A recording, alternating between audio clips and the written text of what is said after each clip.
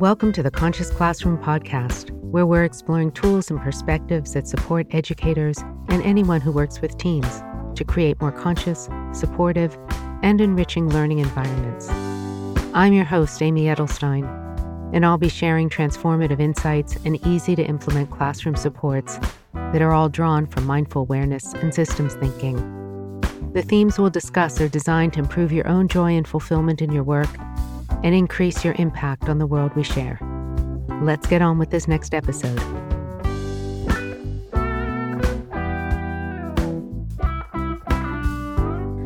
Hello, and welcome to the Conscious Classroom podcast. My name is Amy Edelstein. It's been a busy fall, getting back to school after being away from the buildings since March 2020. That's a long time, almost a year and a half, figuring out how to teach in this sort of pandemic world, and thinking about our students and what they're coming back with, their excitement about being back together, their nervousness about being back together. So in this session of the Conscious Classroom, I want to talk about games, about the importance of playing games, about having fun, about how bringing the principles of mindful awareness into your play during school time can really help cultivate students' awareness, attention, camaraderie, teamwork, while allowing them to let loose and have fun. The fun's been dampened down a lot during COVID, as we all know. And students have taken to TikTok, to cultivating dance moves that you can do within this very narrow width of your phone's camera.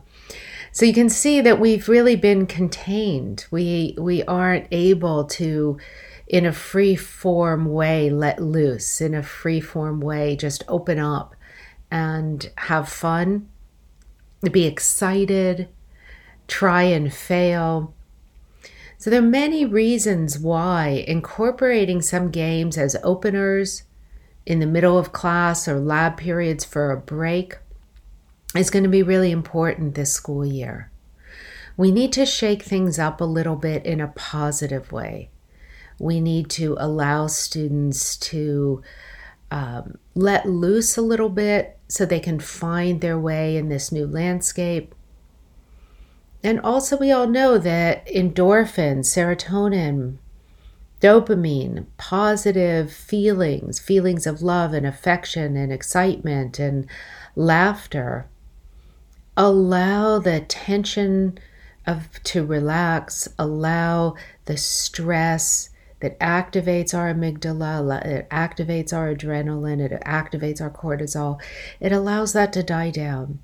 And when that dies down, students' higher capacities, their problem-solving parts of their brain come more online. They feel more whole and integrated. They get to know their classmates in a different format, and they get to participate and without needing to prove themselves. So games are really valuable, and especially in the landscape that we're in, they're even more valuable. When we're trying to teach our students critical thinking, when we're trying to teach them creativity, when we're trying to teach them good sportsmanship, how to lose with grace, how to support a competitor, games are really valuable. When you're playing games like Simon Says, it helps students cultivate their capacity to pay attention to careful instructions, to notice their impulse response. It helps them cultivate memory. And it helps them learn different games, help cultivate different alternative paths. You're trying to figure out how to succeed, how to win, how to excel. And for students who are very conformist, who are afraid, particularly after this time of COVID, to be experimenters, and they're just trying to get it right, to stay safe, to not get infected, and all of the good aspects of COVID protocols have also instilled the sense that I shouldn't color outside the lines. So games can encourage independent thinking and how to cultivate the ability to form different pathways, different solutions to a problem. For the inner strength work in schools this year, we put a lot of time into figuring out some games that could work, and games that could work in class, and games that could work online. And I thought I would share a couple of these with you. Of course, games, unless you're playing them, you don't really get the full amount of fun and the full sense of discovery and exploration. So if you can play them with me, that's great. If you're just going to listen, pull in, a child or a student and give it a shot before you roll these out in your classroom. What I want to do is teach you how to use some of these games and also how to link them to the qualities of mindful awareness that we're developing with our more traditional mindfulness practices. So the first one, as I mentioned earlier, is Simon Says on Zoom. You can also play this not on Zoom, and you can choose a gender neutral name. So you are welcome to swap the names out or have your students choose a name. Make sure that it's not your own name or a name of somebody in the classroom, so nobody's giving commands, that it's just a name. Now, the rules for Simon Says are simple. The leader will say, Simon says, put your hands on your head. And then students will put their hands on their head. If the leader says, put your hands on your head, but doesn't say Simon Says, then the students do not put their hands on their head. Now, the tricky part with Simon Says is the leader can say, Simon says, put your hands on your head, but their actions are putting their hands on their knees. So you're trying to make sure the participants are paying attention. They're following the verbal cue of Simon Says. They're following the instructions, and they're not getting confused or distracted if you're trying to divert their attention by doing a different action. So good Simon Says with Zoom or Google Meets or BlueJeans or whatever online forum you're using, instructions are, Simon Says, move close to your camera. Simon Says, move as far away from your camera as you can. Simon Says, lift your arms up and touch the corners of your box. Simon Says, lower your head so you're off just your foreheads on camera. Simon Says, lift your head up so just your chin's on camera. Simon Says, clap. Simon Says, pat your head. Simon Says, turn around. You can do any of those instructions, varying it where you're doing the opposite action you're telling them to do, where you are not including the Simon Says instruction and you're just trying to trick them up. When you finish the game, everyone is probably laughing and they've probably not been able to follow everything, and you keep moving faster and faster, so it gets more and more confusing, and it's a lot of fun. And at the end, to say, okay, what helped you pay attention?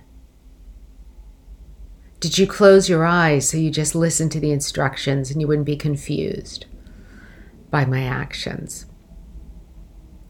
Did you follow the actions first with my body and then listen for the cues to see if they were the same?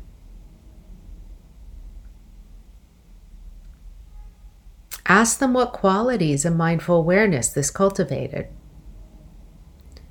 So you have to really let go and you have to pay attention.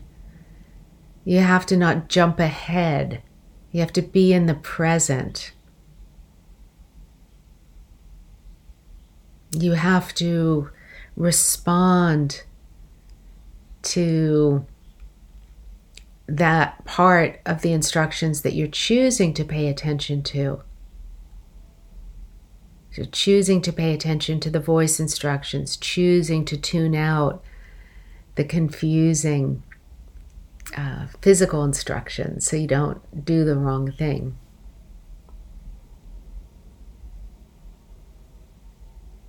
Choosing to not pay attention to the people in the class around you. So all of those different aspects of focus, choice, discrimination are all being cultivated through this Simon Says. Link it to how we practice those same mechanisms of choice over thought when we do our mindful awareness practice. So this is a really simple one to do. You can do it in person, you can do it virtually. The second game I wanted to share with you is a body-mind relationship. And this goes well with the body scan lesson. It goes well when you're teaching students to be aware of their physicality. It's also cultivating their imagination and their connection between what they think and what they're able to feel in their bodies. The power of thought. And the reason why we want to cultivate good discrimination, good thought. So the reason why we want to really develop our discrimination and ability to choose what we put our attention on. Because thought has an impact. It can make our bodies feel differently. It can make our emotions feel differently. In this, we'll use our hands and we'll use different cues. So you say, okay, your hand is not really a hand right now. It's like a blank slate. And with your thoughts, you're going to project onto your hands and turn them into all kinds of different objects. So the first one, let's look at our hands. Let's balance them just in the air in front of us. And now imagine that your hand is as light as a feather. In fact, imagine that your hand is a feather. Let your hand move like a feather in a gentle wind. Feel the lightness. Feel how it floats up and floats down. So weightless, moving slowly, effortlessly through the air. Imagine a gentle wind. Imagine the little parts of the feather just fluttering in the breeze. See how light your hand can move. You can close your eyes and just imagine that your hand is a feather floating on a warm summer breeze, dancing and moving in the wind.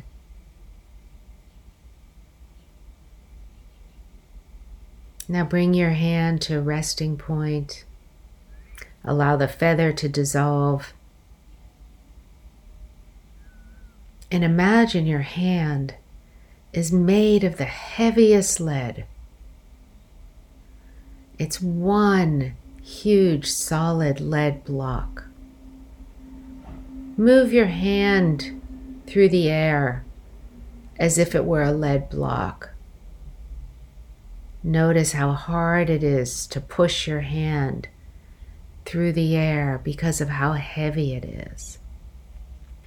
Feel your hand drawn downwards by gravity because it's so weighty. Try to pick your hand up. Move it through the air as heavy as it is. Make the effort to lift that heavy, heavy lead block.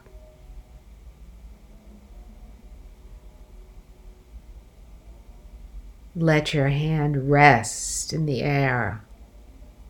Heavy, weighted, solid. Now bring your hand in front of you. Allow that lead weight to dissolve.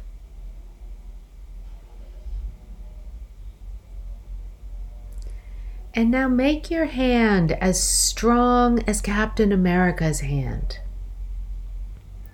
Feel the power in it. Make your hand strong and invincible. Fill it with superpower strength. Feel your hand strong and invincible. Feel the superpower pulsing in your hand. Feel the confidence as Captain America that your hand can vanquish any foe, however great, however complex. Your hand is filled with Captain America's superpower.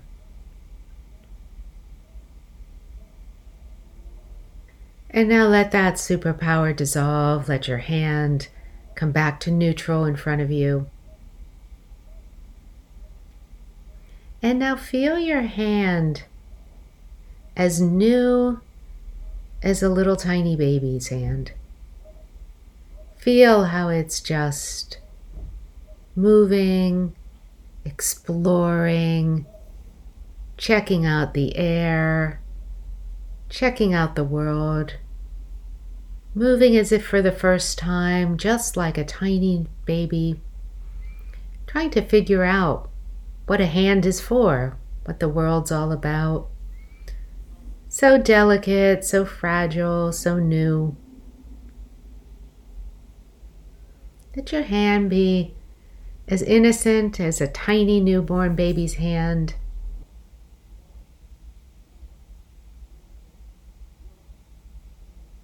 And allow the last one, make your hand as caring as it can be. What does a caring feeling look like? Fill your hand with caring.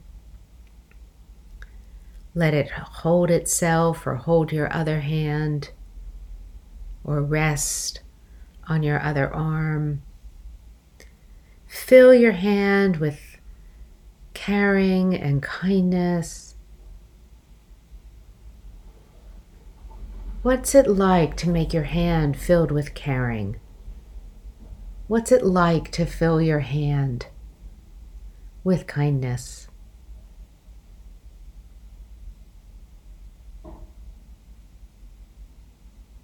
Now bring your hand back to neutral and we can finish. So when you work with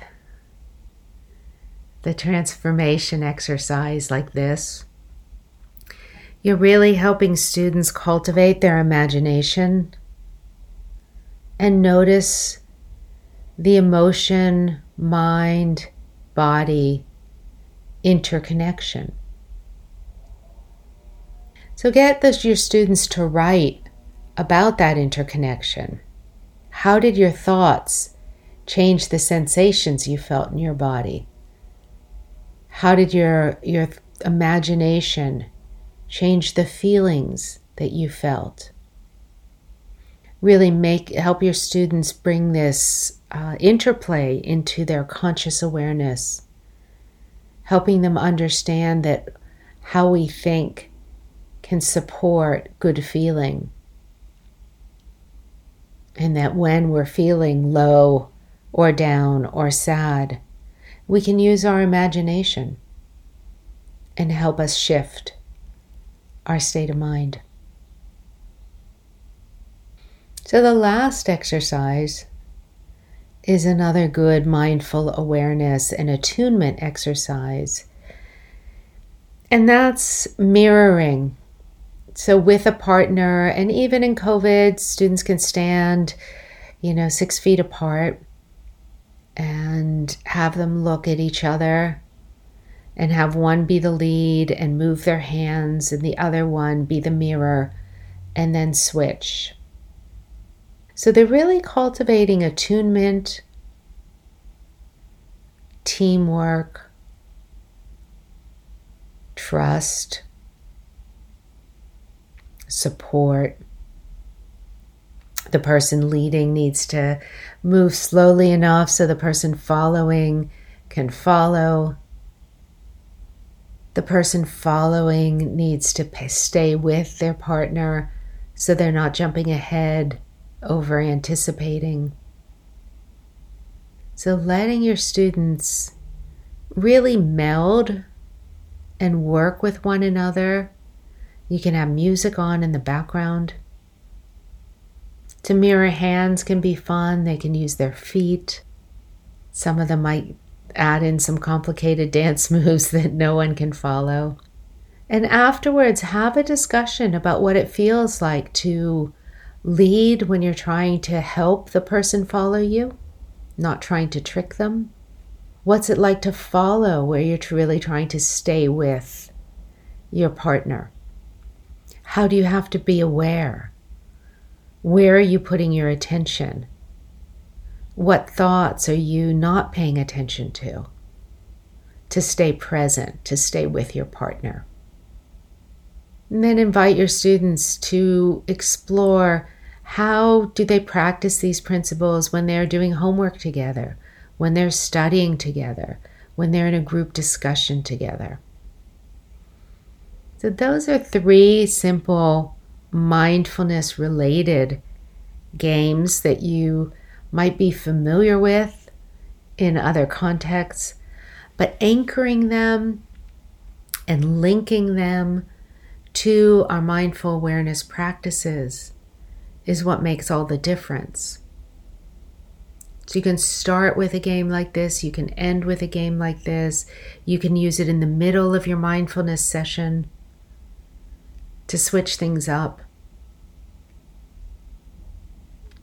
Always reminding the students about what they're learning and why it's important, how this relates to their life. Teaching them how to pay attention to the skills that they're learning as they're learning them. This year is a hard year. This year is a year where we are bringing the students back in to the collective learning environment. It's a year where we want to do everything possible to show our students how we're providing support and to help them make that transition back into teamwork, back into socialization, back into good learning habits, back into self-care, back into making their school experience one that's rich, open, exciting, generative, imaginative, and caring.